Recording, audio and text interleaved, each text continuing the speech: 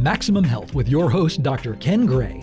Dr. Gray obtained his master's in both acupuncture and Oriental medicine from the Atlantic Institute of Oriental Medicine. Dr. Gray enjoys both being a physician as well as being an educator. His unique approach to holistic healing has taken him abroad to lecture in Germany and treat sports professionals in Hawaii and France. He is co-author of several books on food therapy. His office is in Jupiter, Florida, where he has practiced for over a decade and where he resides. Now it's time for Maximum Health with Dr. Ken Gray.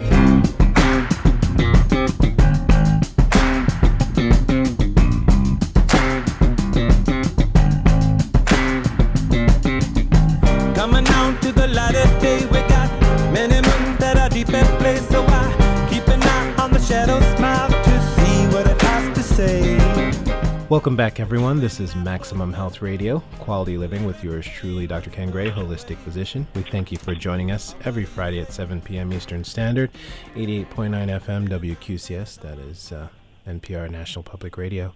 We are also on we're available via iTunes, so that's a wonderful thing, a podcast. If you've missed any of our episodes, I would say we have wonderful guests every week, and there's tons in the queue, so please subscribe and follow us and continue to support. This week's guest is a wonderful gentleman that I recently had the pleasure of seeing in person when he was visiting Palm Beach, but he's actually the president and CEO of the Farber Institute for Neuroscience. He's there's so many designations here. We were just talking about this, how much he's accomplishing. But the medical director of the Jefferson Neuroscience Network. We are going to focus on strokes today because there's something that is happening in the world of neuroscience and strokes and the health of brains, and we want to know how to prevent. We want to know the signs to look for. We want to know what's going on, and we have the man, Dr. Rosenwasser, on the line with us today to help us with all of that. Thank you for joining us, sir. Thank you. Good morning. Good morning. So in regards to the new results, the new research, what's going on in the world of strokes? Because it is a scary thing. I don't want one. I don't want anyone I know to have one. I don't want any patients. We need to be done with this. It's crazy. Yeah, that's exactly right. And, I think everybody knows someone or has a family member that's had a stroke. I suspect if you have a room of 100 people, I suspect 99 people would raise their hand. And if I could just, set the stage for the kind of disease we're talking about, stroke kills about 140,000 Americans each year, 1 out of every 20 deaths. Last year, there were almost 800,000 strokes in the United States alone. So that kind of gives a sense of what it is. The cost to society, and this comes out of federal figures, is approximately $34 billion a year. $34 billion per year, every year. That's huge. Right? So think about the money that could be reinvested for prevention of disease if that could be done. Yes. Now. So I would tell you, one of the major advances to your question was, the first thing that came along over 20 years ago was the ability to deliver clot-busting drugs intravenously, very much like we did with heart attacks early on. Mm-hmm. That was certainly an advent, and that particular study showed improved quality of life and ability to perform activities of daily living at 90 days. And so now we have other methods where we can actually go up into the brain, into the arteries of the brain, and actually remove the clots that form. Mm-hmm. And so that has really been demonstrated by 5 international studies. It's level 1 evidence, which is the best scientific evidence that you can really obtain to determine and efficacy. And you're doing a lot of this research from your home in Philadelphia, Pennsylvania, the Jefferson Hospital for Neuroscience, correct? Well, yes, that is correct, and this is really a national effort. So we're not an island. We participate with many other institutions around the country and around the world to determine this data and determine whether these treatments are effective. And so far, the data is quite good that we can treat strokes up to 24 hours in some cases and reverse paralysis and or death. Now, there was some odd statistic I came across that said, basically 1 in 3 people cannot name the warning signs for strokes. So Yeah. This is a problem because there obviously are warning signs, and I think one of the ways to remember the warning signs is fast, I learned. That's correct. Yes. And, if we look at it historically, 25 years ago, no one knew the symptoms of a heart attack, Right. Chest pain, arm pain. Right. Then later we learned that in women can have neck pain or simple indigestion and may not have the classic symptoms. So it was really a huge public education effort, right? And to your point, yes, we are trying to educate the public, and really, I think it's terrific that you have this because you reach so many more people than we can reach individually, is that learning the warning signs of a stroke. Mm-hmm. And the eponym that we use is FAST, F-A-S-T, right? So F means face. A means weakness in the arm, so face and asymmetry or drooping of the face. Mm-hmm. A stands for weakness in one of the arms. And S stands for speech difficulties. Mm-hmm. And then T is time. Right. It's very time sensitive. So FAST, and if you could repeat that on multiple programs, it would be most appreciated to get the world to understand that there are warning signs. FAST, fast, face drooping, arm weakness, speech difficulty, and time to call 911. 911 immediately. Yes, and the sooner, so time, let's talk about that. Because you were saying within 24 hours, you were saying, so time comes up constantly in regards to an individual that has been struck with a stroke, and also the treatment and the ability to gain or regain their general sense of well-being and composure with minimal residual effects. That's exactly right. And, for every minute of lack of blood flow and oxygen to the brain, millions of nerve cells die. So obviously, the sooner you can get to the problem and the sooner you recognize the problem, the better the chance of a recovery and of a meaningful recovery. So time is very, very important. And I think that, it's better to have false starts. So if you think you're having a stroke, and call 911 and let the health providers sort it out whether it's real or not. Right. And now back to the treatment. Break down some of this new treatment here that you've been working on. The mainstay still is intravenous TPA, which is a intravenous clot-busting drug, and that generally can be given. We generally have a 4-hour window. There are age limits, but still, because of that, many patients, over 80% of patients, may not be eligible for that drug. For example, if they've just had surgery, you can't give a clot-busting drug for obvious reasons, because you'll bleed.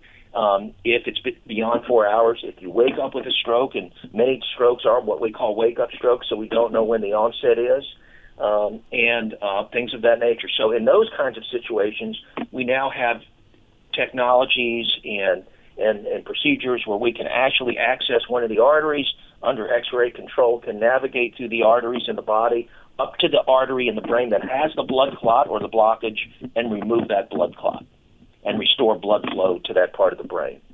So those are some of the newer technologies. We have some investigational trials which are not yet proven to be totally efficacious and not yet approved by the FDA, and that involves stem cell transplantation and not embryonic. We don't, no one uses embryonic anymore. This is taking the patient's own bone marrow and growing the what are called stem cells in the bone marrow, and then injecting them to the area of the stroke. So there's a lot of great things on the horizon in the treatment of this terrible disease. Just to put another perspective out there, when I started in this business 30 years ago, it was the second or third leading cause of death. It's now the fifth leading cause of death, but it remains the leading cause of disability in the United States by a factor of 5 over cancer, heart disease, lung disease, because the cost to society and family, as I said, is enormous. Now, it used to also, the perception of strokes used to be a older person's problem, right? Now, they're saying that strokes are surprisingly common in young people. Well, that's right. I mean, historically it's been, it was the older patient who has this, but we are seeing a significant number of strokes in young people. There are certain blood disorders that, that were unrecognized years ago. And stroke is two kinds, right? There's the bleeding can cause a stroke, and blockage of an artery that can cause a stroke. Most of the strokes that occur in young people are due to bleeding. Most of the strokes that occur in older people are due to blockage of an artery. But we know that there are risk factors. There are certain pre-genetic risk factors in young people. They have certain proteins in their blood that causes it to clot abnormally. If we know that ahead of time, we can give a certain type of blood thinner and prevent that. We do know that there's still some evidence that birth control pills and hormonal manipulation may increase the risk of thrombotic stroke, particularly in young women. So there are risk factors, and yes, the young population, is certainly something that we are seeing more strokes in young people. Yeah. Unfortunately, and by young, and just to clarify, by young, just so we know what this age bracket is where the increase has been shown, we're talking like 15 to 44. That's exactly so we're right. not talking young as in 30, That's correct. We're talking about 15 people years from late old. teens, Yeah. like middle to late teens to early 40s. That's exactly right. Right. So this is important for parents to know as well, because we do want to know those warning signs and we want to be educated, like you said, because the sooner we know, sometimes if you don't know the warning signs and, you could think any number of things is happening and neglect it and say, oh, just take a nap or maybe you need some water. But some of these warning signs need to be followed to a T as far as what we do when we see them and following the protocol, which again, time is a factor, and then calling 911. That's correct. Now, there are some other triggers, and these are things that we need to recognize as well. And I think there's some connection to sexual activity. There's some connection to manipulation of the cervical spine. Can you tell us a little bit about that? Which these are not common, but they are things that we need to be aware of. Well, that is correct. I mean, there are many reports in the literature, and I've personally seen many cases over the years where certain types of manipulations can pinch one of the arteries in the neck and cause a tear in that artery, which results in a stroke. But this gets into your point about risk factors, right? And I think that's so important. What we're talking about today is kind of the end stage of a process. But, I think if we do simple things like, in the 80s and 90s, there were studies that looked at just control of blood pressure and hypercholesterolemia, as an example, and diabetes, right? Right. And those are, so if you look at the things that people can do for themselves, which is extremely important, and you know this as well as anybody, it's control the blood pressure, control the cholesterol. Smoking, we know, is a very high risk factor for stroke. Diabetes and obesity. So these are things that individuals can do for themselves. We're all born with a genetic predisposition, but these are real factors that the individual can really take control of their own destiny to a certain degree. And are you seeing more strokes in males or females? It's about equivalent now. It used to be more males, but we're seeing a significant number of strokes in females as well. And as you know, it's like lung cancer, right? I mean, lung cancer used to be a disease of men, and it's now a disease of women, as an example. So, so we're seeing equal numbers of strokes in women as we are in men.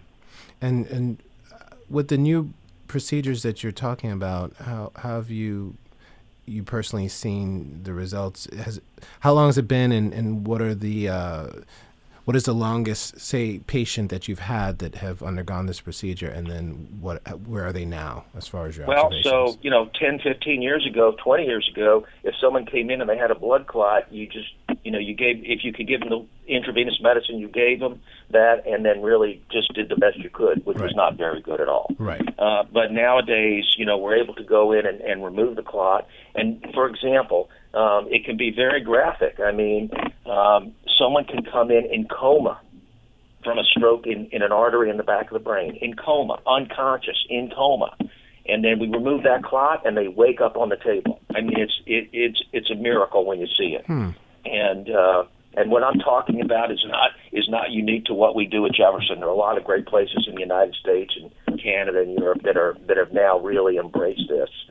So it's very, very dramatic. I mean, in one of my talks, I showed a young lady who was 39 years old, to your point, came in totally paralyzed on her left side, 39 years old with 4 children, right? And so we treated her, removed the clot, and she was now moving and able to, resume her normal life. And so... How long was she paralyzed? She was paralyzed for about 10 hours before we saw her. Okay. And then she's full mobility now.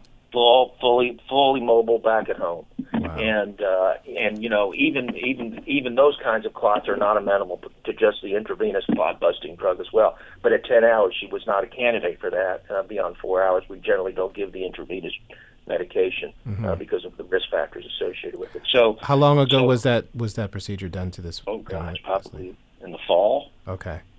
Yeah, I mean we're treating a large number of strokes now because of these trials. Our network is 37 hospitals, so we get about 260 transfers every month for all of neuroscience related diagnoses. But stroke is a large portion of that that get transferred into centers that have this ability to do at this point. What are options for Florida-based people or people not in states that in your state?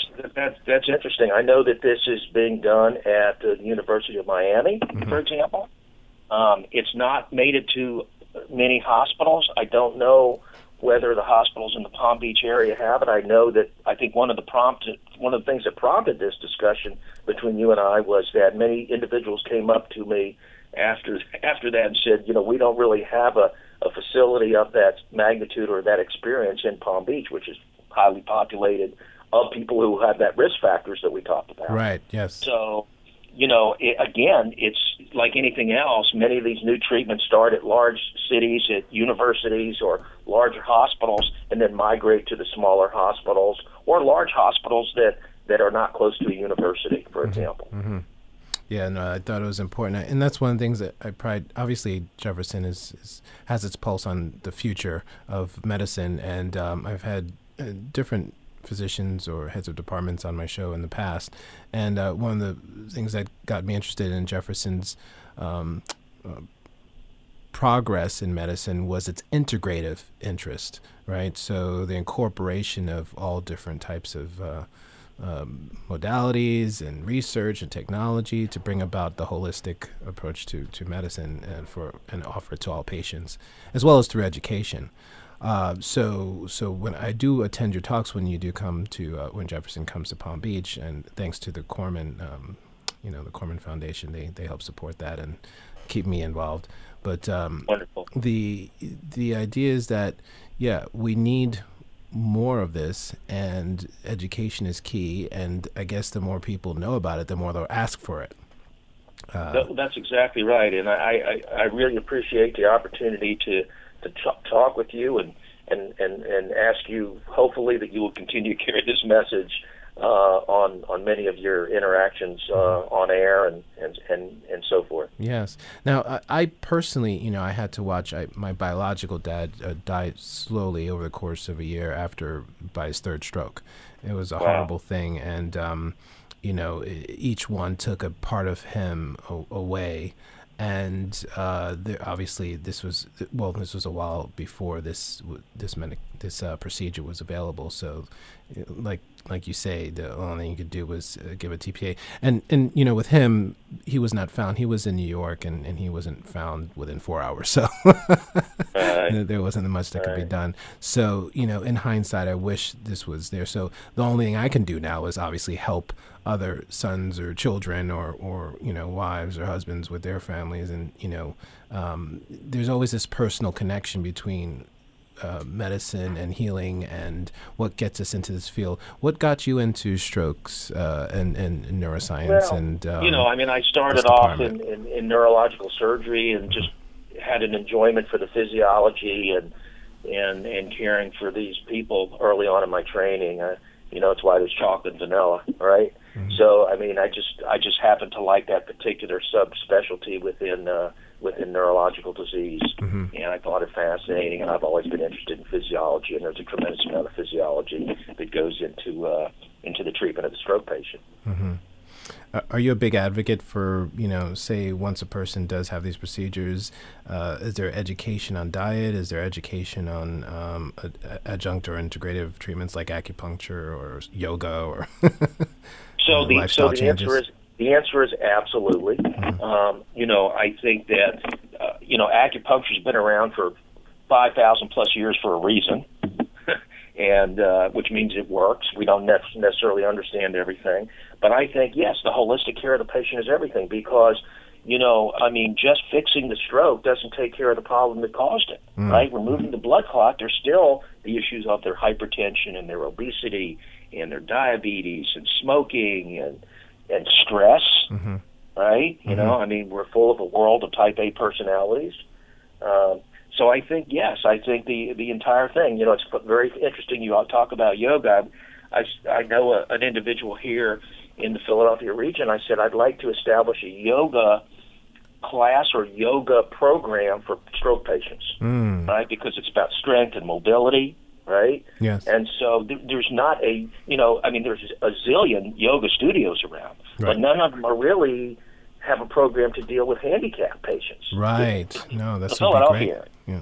So, if we could come up with a program in yoga to deal with stroke patients, I think it should absolutely become part of the rehabilitation process. I'm so happy to hear you say that because, obviously it's one thing to have, an average person, but someone with your credentials and your experience advocating that, you're an MD, you obviously have a lot of technology and medicine and all that behind you, but to say, publicly, look, we need to approach it from a holistic standpoint, and yoga is definitely a viable option is huge, and I hope people listen to that. Absolutely. I'm a big fan. And now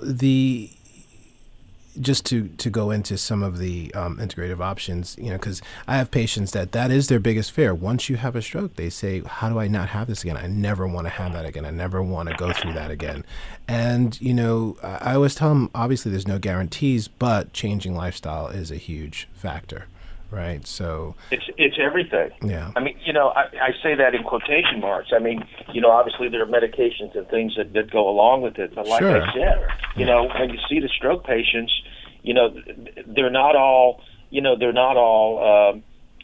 professional athletes with Right. with a lean body mass Right. and all that. Yeah. And so I think that goes into the the holistic approach and the ongoing approach. Yes. Holistic is an ongoing approach, and the analogy I give to patients, I said, look, I fixed a flat tire on your car, but that tire cannot go at 200 miles an hour because it'll blow out again.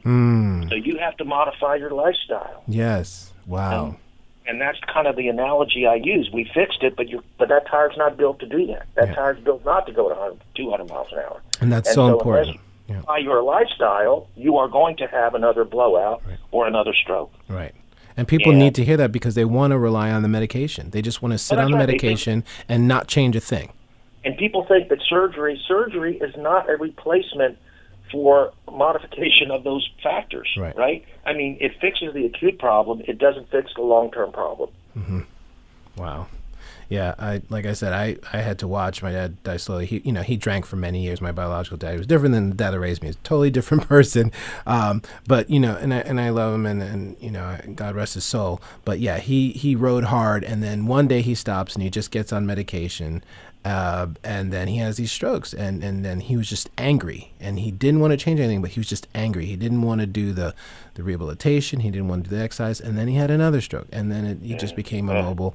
And I don't want that for anyone. And so it's important that we have this treatment, but I'm so happy that we got into the actual lifestyle changes. Acupuncture's great, yoga's great, movement, diet.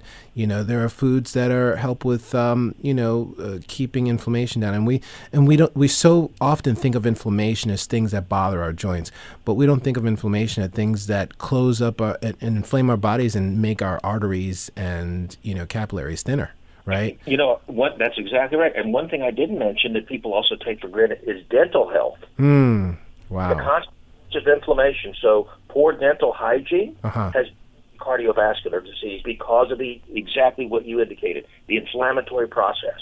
So poor dental hygiene has been linked to... Dental hygiene is extremely important in preventing cardiovascular disease. Because it's been linked to inflammatory... Correct. Wow. So that's huge. So we've got a lot of good things to think about. You've helped us so much. And Dr. Rosenwasser, tell us how people can get involved and if they need treatment or want some added prevention type consultation through Jefferson University, or be directed to whatever adjunct hospitals or treatment facilities that are involved in their area. How do they get in touch with you?